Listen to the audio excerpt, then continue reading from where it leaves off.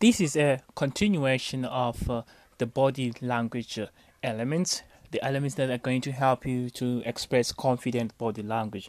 And now we look at expressions, and this is the reason why we're going to be looking at expressions. People depend on facial expressions, to interpret motives and emotions, so an audience will respond better to you if you are expressive. This is a bit like acting. You want to emphasize your expressions so that everyone in the audience can interpret meaning from them.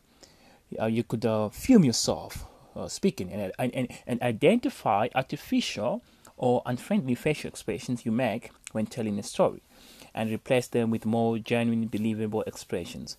And of course, try to practice speaking with your face to show happiness, sadness, anger, and surprise.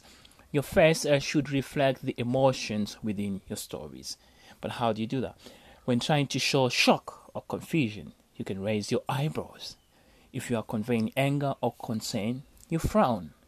When you are happy in your story, you simply smile. And for sad moments, frown a little and slightly tilt the sides of your lips downwards. And of course, the next element of body language that we have to look at is known as mannerisms. Mannerisms are the nervous habits most people have that detract from your message and can make the audience feel uncomfortable. They are key to confident body language. And common habits you have that you might not be aware of are fiddling with your hair or suit, or putting your hands in your pockets, and maybe sometimes excessively using filler words such as so, and like, those kinds of filler words, or gap fillers. You have to break these habits. And of course, again, filming yourself speaking and becoming aware of them is one of the ways in which you can best break away from these habits. And as you're taking a training in public speaking and presentation skills, you see that the coach and the coaches will be able, to tell you if you have any, especially when you do your assignments on a one-on-one basis. And once you have acknowledged your nervous habits, work in your everyday conversation to break them. If you can break them on a small scale, you are actually going to find out that they disappear in front of larger audiences too. All right. And then, of course, the next element would be breathing of your body language. Even though your audience cannot see your breath, it is very important and a very significant factor in portraying confident body language. And maintaining a slow, steady breath can reduce your stress levels and make you less likely to revert to nervous habits, bad posture, and excessive movement. You see now that relaxed and deep breaths also ensure that you are speaking at the right pace and your voice can project across the room, which in itself will make you feel and sound more confident. And this is what you have to do. Before you present or speak in public, do some breathing exercises to warm up your voice and fill your lungs.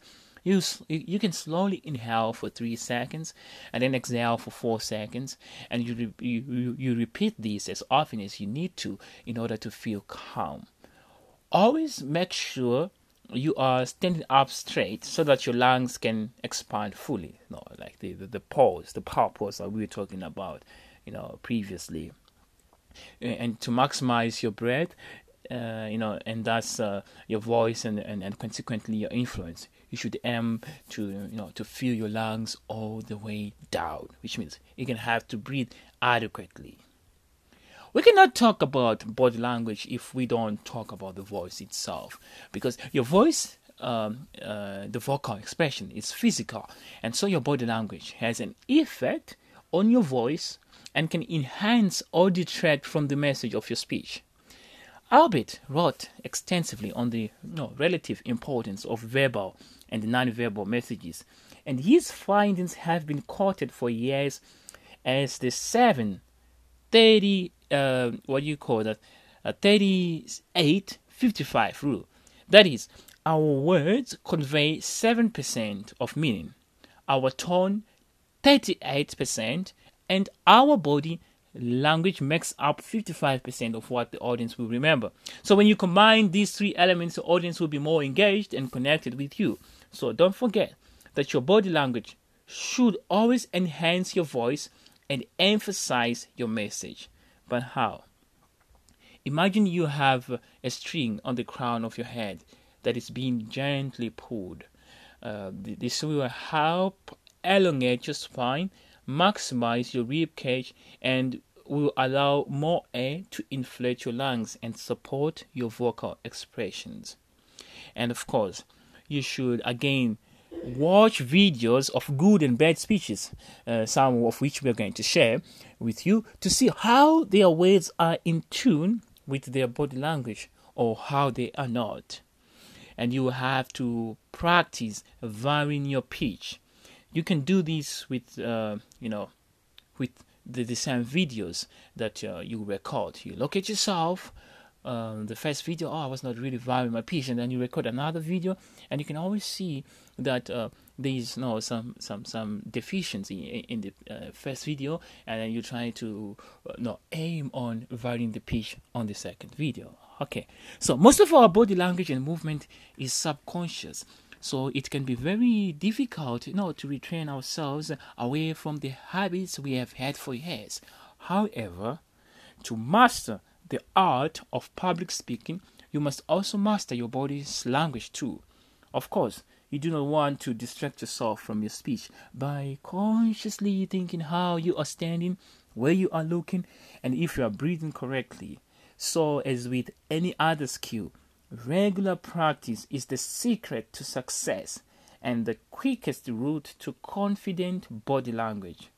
You could practice the techniques above in your day-to-day life so that they become, deeply rooted habits, and then you won't have to consciously think about doing them when you are on stage. After having had, these instructions on your body language, again, you are going to have to now do the assignment. That's a conclusive assignment of you connecting the body language and as well as the vocal expressions. Once you have had lessons and instructions on how best you can combine the two, the vocal and the non-vocal, which is the non-verbal presentation, and come up with the most powerful and very interesting presentation. Coach Kudzai on Eloquence and Growth podcast. Thank you.